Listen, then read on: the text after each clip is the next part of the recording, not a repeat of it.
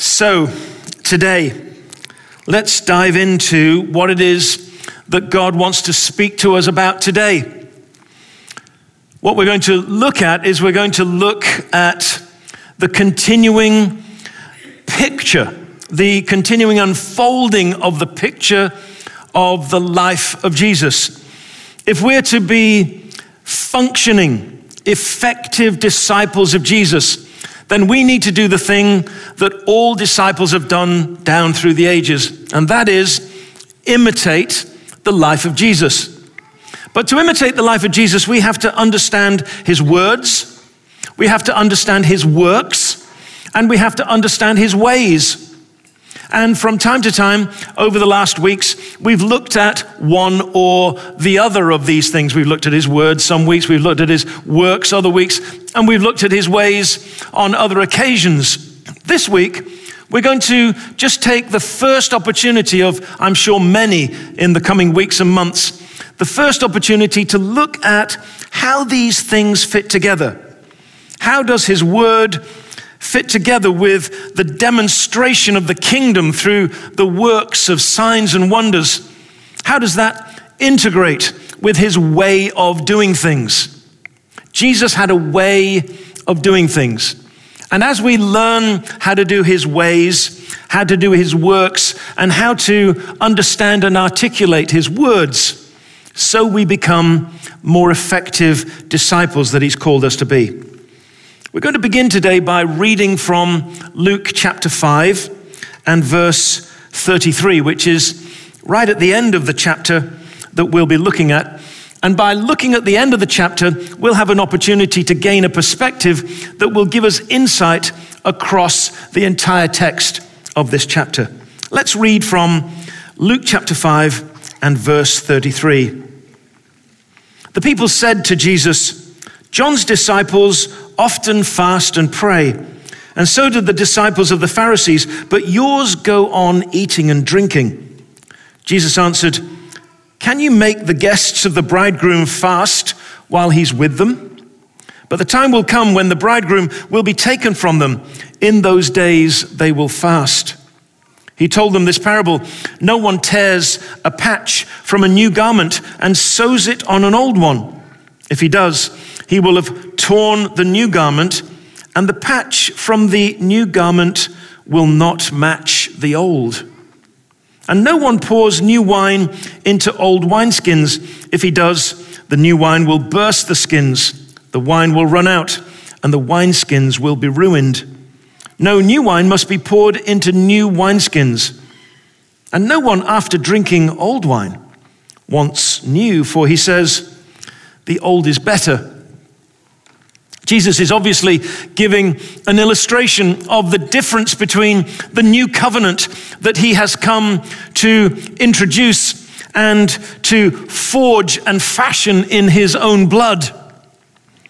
Jesus is giving a distinction between that new covenant in himself and the old covenant, introduced and led by Moses, established in the blood of animals, and framed out in the law of God in the Old Testament. Jesus is making it clear that there is a distinction between the old and the new. And right at the very end of what it is that he's saying, he uses what the scholars call rabbinic hyperbole or rabbinic irony. Obviously, Jesus, coming as the herald, as the mediator of the new covenant, believes that the new covenant is superior to the old. Of course he does. Otherwise he wouldn't be doing it. Of course, he believes that as the new covenant takes up into itself all of the terms and aspirations of the old, he believes that the new supersedes the old.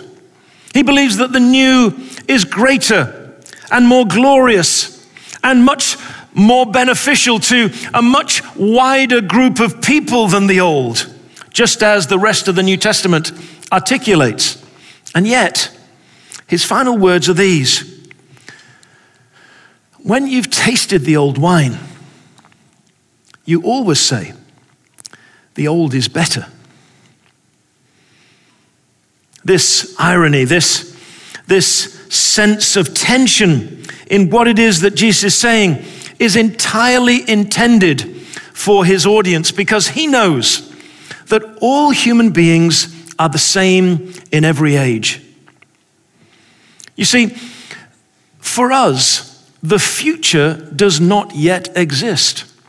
And so we can't see it, we can't taste it, we can't touch it, we can't smell it. The only thing that exists is the present and the past. And in general, the present and the past give us a sense of familiarity. They give us, through that familiarity, a sense of security. And from that security, we gain our sense of who we are and what it is that we need to do as people. And so it is in every age and in our own circumstances here. It's much easier for us to say, I preferred the old than the new. It's much easier for us to say, do you know what? I've tasted the old and I think it's better than the new. But that's because the new as yet has not been fully unfolded. Jesus was speaking to people who did not know what it would be like when he gave up his life, when he was raised from the dead, when he ascended into heaven, and when he sent the Spirit upon all of his followers. They couldn't possibly comprehend that the new would be so glorious. And yet, he was prepared to carry people forward, introducing them to the challenge of the new, even though there was a tendency to cleave to the old. Jesus has come to do a new thing. Jesus has come to unfold a new wine, a new wineskin, a new way of connecting with God. The old wine and the old wineskin were defined by regulation and location. Regulation, the law, the expectations that were placed upon faithful believers in the old covenant were framed out by various different expectations of behavior. And so regulation was the undergirding of the old. Location was also enormously important, because in the same way that regulation created the way in which you connected with God, if you wanted to meet with God, more often than not, the way that you would do that is to go to the location of his presence. And his presence would be found in Jerusalem and in the temple. In the new wine and the new wineskin, regulation is replaced by relationship, and location is now replaced by focus. Interesting, this, because God's presence is not located in one place, but is now present in the lives of the believer and around the lives of the followers of Jesus. The most important thing to do is to learn how to have a relationship with God, how to foster, cultivate, and maintain that relationship. And in that relationship, learn how to focus on what it is that God is doing. Jesus himself demonstrates that he is the first illustration of what it is that he's talking about. In John chapter 5, verse 19, a verse that I've referred you to on a number of occasions, Jesus says this, I can only do what I see the Father doing. Jesus, in many ways, is the first disciple. It's difficult for us to think of this at first. But Jesus wants us to be disciples of him as he is a disciple of his Father, because he's watching what his Father's doing and he's doing that. Now that's an amazing, kind of a bit mind-blowing, to be quite honest with you, but it's an amazing thought that Jesus came not simply to lead a new way, but to demonstrate and to model a new way. And of course, his new way was to be in a deeply intimate relationship that he maintained with his Father, and to focus on the things that his Father was focusing on. We can learn this. We can begin to move in this way. We can be freed from information and regulation. We can be freed from the belief that you have to be in a particular kind of building or a particular kind of gathering for God's presence to be available. We can be free from the old way and liberated into the new. So often we find ourselves drifting back to the old rather than moving with the new. But Jesus says, you can learn this. On one occasion, he's talking with a promiscuous woman. She's come to get water at a well. You can read the story in John chapter 4. He's talking with her, and the disciples come back and are shocked that he should be talking first with a woman, and then with a promiscuous woman, and then a woman from a heretic sect. So she's a heretic, she's a woman, shock horror, and on top of all of that, she's a promiscuous heretic woman. My goodness, who could possibly talk to somebody like that? Well, Jesus could. And he introduced her to amazing understandings of her life and of who it was that was speaking to her. And at the end of the conversation, as the disciples are coming to meet with Jesus, she goes off and tells all of the people in her village what it is that Jesus has revealed to her about herself. And the people from the village rush out to listen to and to gather to Jesus. And as they do that, wearing the ancient robes, no doubt, of the Samaritan people, which are the white robes of their ethnic identity, Jesus says, "Open your eyes and look. The fields are white unto harvest." Of course, in our more modern translations, we don't really know what white unto harvest means. Of course, it's a reference to the way that grain becomes this bleached color before it's time for harvest. But of course, Jesus is also making reference to the fact that here are all of these Samaritans, these ethnically distant people, these alien people who are heretics to the true faith, coming to listen to him. Jesus was teaching his disciples to see what the Father was doing.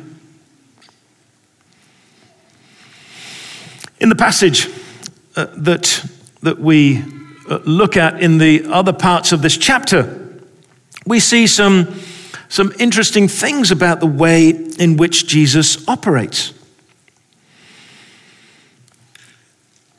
Jesus goes to the home of Peter.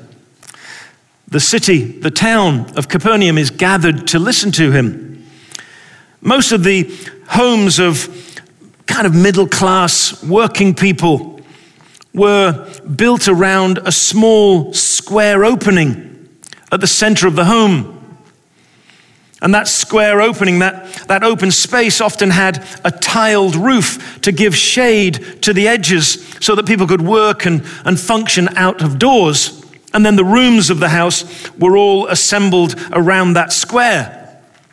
All of the people of the town had pressed into every room and were squashed into the little square there. And when the man who was paralyzed was brought by his friends, they of course couldn't get in.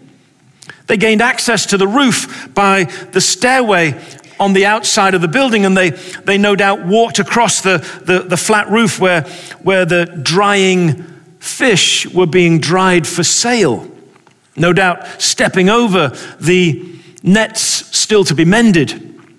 And they removed the tiles from that outer area of shading. And as they removed the tiles, they lowered the man before Jesus, paralyzed, lying on his mat. And Jesus knew that his biggest problem was not that he was paralyzed. How did he know? Because he was listening to his Father.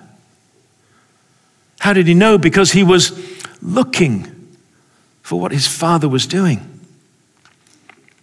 He knew that this man's first need, the greatest priority in his life, like for all of us, was not healing but forgiveness. And so the first words out of his mouth are, "Son, your sins are forgiven." Of course, the leaders and the religious people are all murmuring away, and Jesus knew what they were thinking. And he said, why do you think these things? He said, "But so that you know that the Son of Man has authority to forgive sins." He looked at the paralyzed man and said, "Get up and take your mat and go home." Now, he may not have been able to get in because of the press of the crowd, but I can promise you, when a miracle like that takes place, you're able to do whatever you want. The crowd parted for him miraculously and allowed him to leave as Jesus had bidden him to do. But isn't it interesting that Jesus knew that the thing that this man was carrying more than anything else was guilt? I remember when Sally and I were working in a poor community in the inner city of London. We'd be gathered for worship every week, and one guy used to come in and sit on the back pew and weep through the entire service and then would rush out before the end. And he would do it week after week, and it would be the same thing. He would go onto the back seat and he would weep and weep and weep.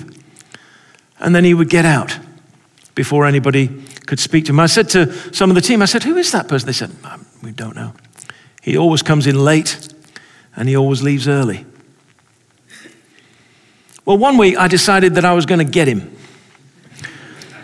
And so as I finished the sermon and before the band started playing, I scooted up the aisle and grabbed him just as he was leaving the building.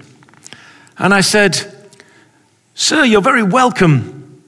Is there anything I can do?" His face was wet with tears. He said, I don't think so." I said, would you like to sit down and have a chat?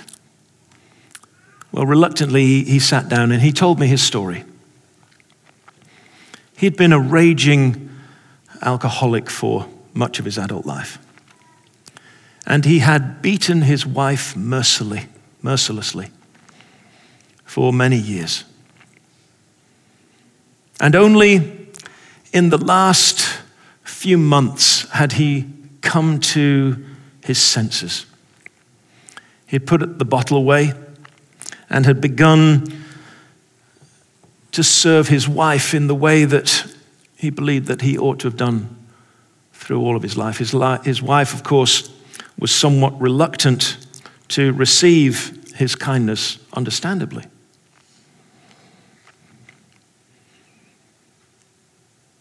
But when he heard that he could be forgiven, his life was completely transformed. He couldn't believe it. He had hardly any way to comprehend that he could be forgiven for what it was that he'd done, that the guilt that he carried could somehow be taken away. And as he learned what the new wine offered, what the new covenant in the blood of Jesus offered, he was an utterly transformed man. He barely ever left the church buildings. He was always there. He brought his wife and she eventually came to know the Lord. He spoke to his neighbors. He was a completely transformed individual simply because his guilt was carried away. wonder whether there are people that you'll encounter this week who are silently carrying the burden of guilt. And there's no one to deliver them of such a burden. If we carry on in the same chapter, we find that Luke says, straight after that event of the man being healed of his paralysis, Jesus went out and saw a tax collector at his tax booth, a man called Levi, also known as Matthew, the man who wrote the first gospel in the New Testament. There, this educated man who basically was part of the connection between organized crime and the government, as you would find in nations like perhaps Mexico or Russia, where these kind of mafioso types use heavies from the military to back up their position. Just outside of Capernaum, to the east of Capernaum, was the border between the region overseen by Herod the Tetrarch and his brother Philip the Tetrarch. They were all sons of Herod the Great, and he had divided his kingdom to his various different sons. And when goods crossed the border, there was a levy. And the levy was exacted by the taxman, and of course, he took a skim so that he himself was able to enrich himself. And so tax collectors were hated by the people of the land. Every Jewish man, woman, and child saw them as a social pariah and as an unnecessary evil in their society. This person would be completely alienated from the life of the religious community, and so would grow up with the underbelly of society. Levi leaves his tax booth, follows Jesus, and calls all of his friends for a celebration. And all the religious people begin to wag their finger and tut. No doubt there were people there who were involved in the sex industry. People who were involved in all kinds of heinous carryings on and crimes. And they challenged Jesus and his disciples, and they said, why are you with people like that? And Jesus said, I've not come for the healthy, but I've come for the sick. Of course, if they listened on as he continued to teach, they would themselves realize that they were sick as well. Maybe not in as obvious a way, but nevertheless in as much need of grace as anyone else. Another friend of mine, more recently, since we've arrived here in the States, reminds me of that scenario.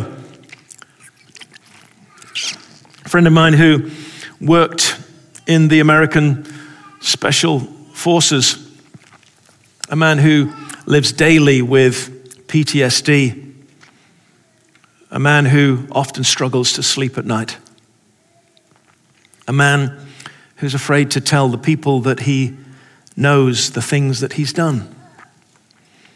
Because in the service of his nation, he has done terrible things and feels a deep shame and finds it impossible to get free of the shadow of such shame. And even though he's been told by one and all that he's been a good soldier, he finds it difficult to reconcile with the life that he's called to be as a Christian. And then he tells me that one day he was reading the scriptures and he realized for the very first time that God completely accepted him. all the baggage, all the burdens, all the shameful things for which he felt terrible every day. It was all accepted.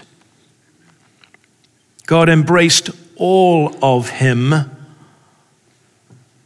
and in that acceptance, he was liberated from the things that caused him shame. You see, the way that Jesus functioned was that he lived in relationship to his Father, and in relationship to his Father, he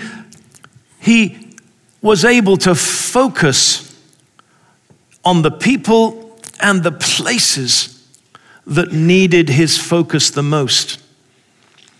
And the people that he describes with a kind of collective noun as the poor were the place of his greatest focus.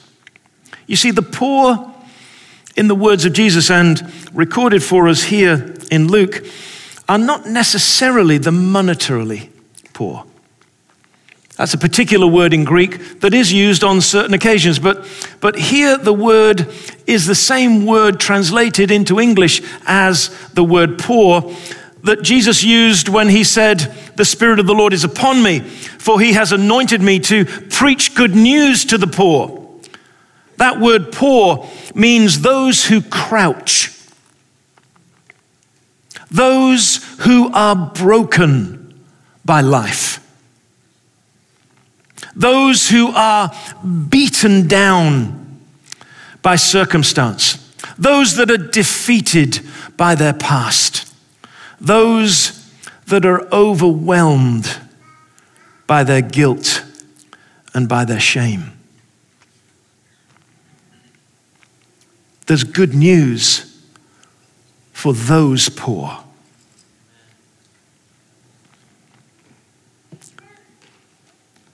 So how then can we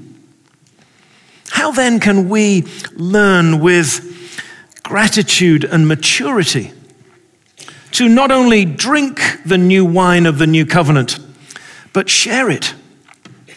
How can you and I function as people of new wine with a new wineskin, not defined by regulation and location, but by relationship and focus? Well, the only way is that we learn to integrate our life in the way that Jesus did.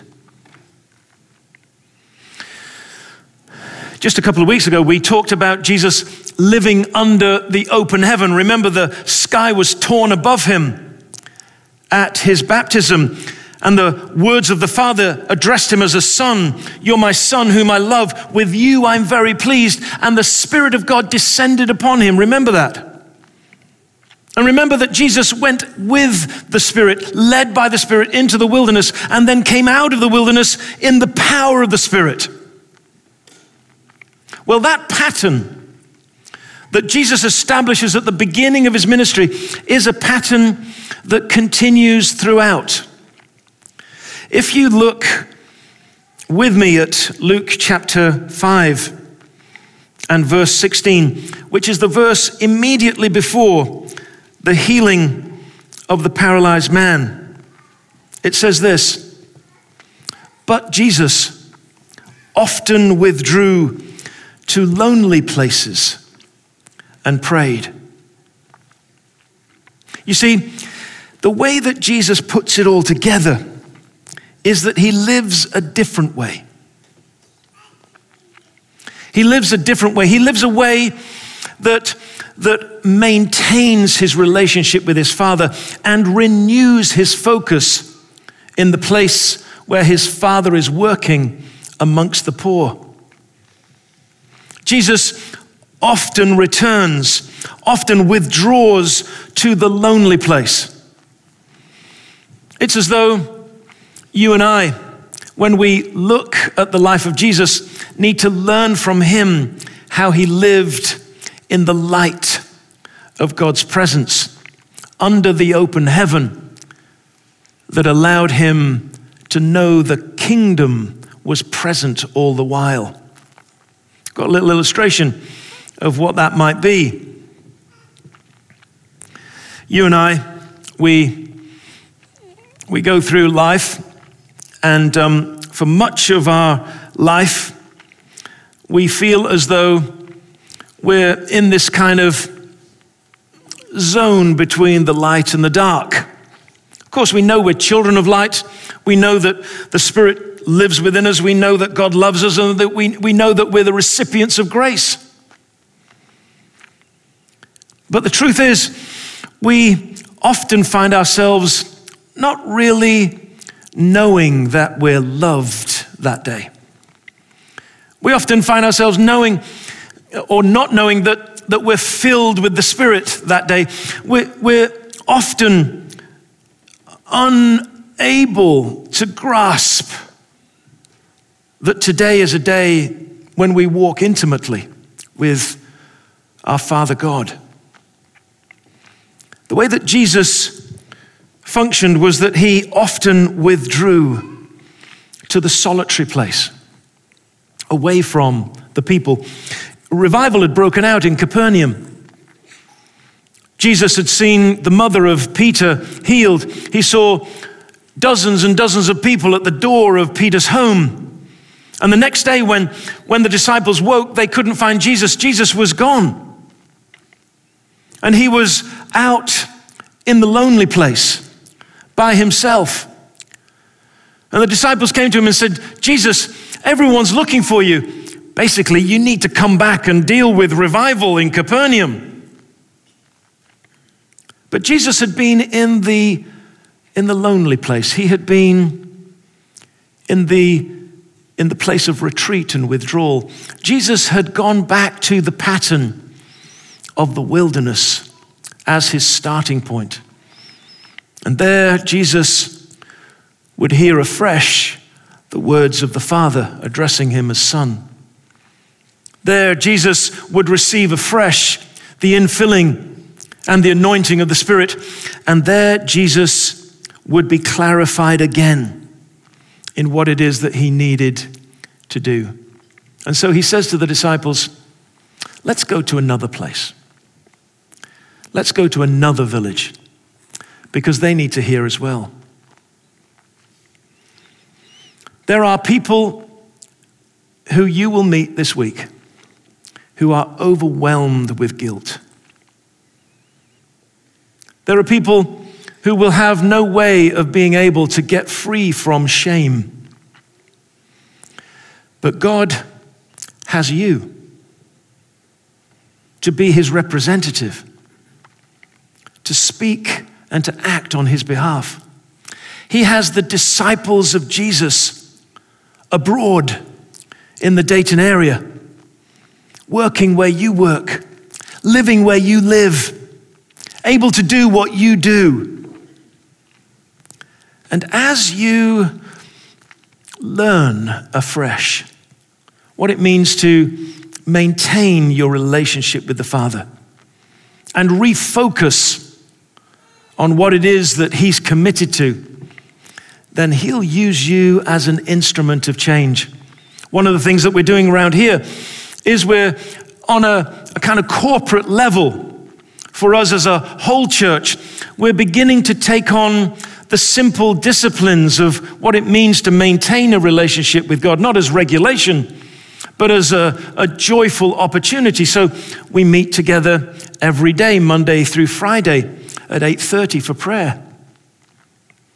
It's a small group of prayer warriors, but it's a symbol to all of us that it's possible for each of us at the beginning of every day to come under the open heaven, to reconnect with the one who has taken up a place in our lives and to be refilled, ready for service.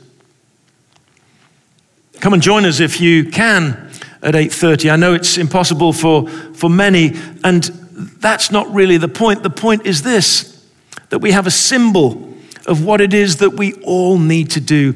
It's not possible for us to live in the warmth of God's grace and in the sunshine of his presence without us committing ourselves to withdrawing like Jesus did and praying. Just think about it for a moment. If the Son of God needs to withdraw to pray, then how do we think we're ever going to manage without doing that? The Son of God needs to regularly withdraw to pray. How could we possibly function as his disciples by doing less?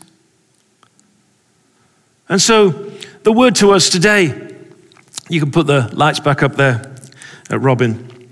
So the word to us today is very simple. There is a new wine and there is a new wineskin. And it is all about relationship and it is all about focus. But of course, the call is this. Will we commit ourselves to live this way? Will we embrace this opportunity to be this way? Because I believe if we do, there's a world out there waiting for disciples who will live in the way of Jesus. And I wonder which burdens will be lifted this week. I wonder what shame will be removed this week, simply because God works through you and I. Let's pray together. Father, thank you for Jesus. And thank you, Jesus, for your ministry among us of new wine and new wineskins. Lord, we want both. We want the new wine of the new life, and we want it in the new way that you reveal to us, of living a life that is deeply committed to an intimate relationship of love with you. We want that new wineskin, Lord, of a new life that is filled by the presence and power of your Spirit. Lord, may we this week be your representatives, and may we touch the lives of those paralyzed by guilt, by those alienated by shame. And may we, Lord, be those who return to the gathering next week, Lord, with joy, because we have sown in tears and reaped in joy. And so, Lord, we pray for this and we ask you that you'd give us the great joy of being participants in your harvest. And we pray it in the good name of Jesus, and all God's people say,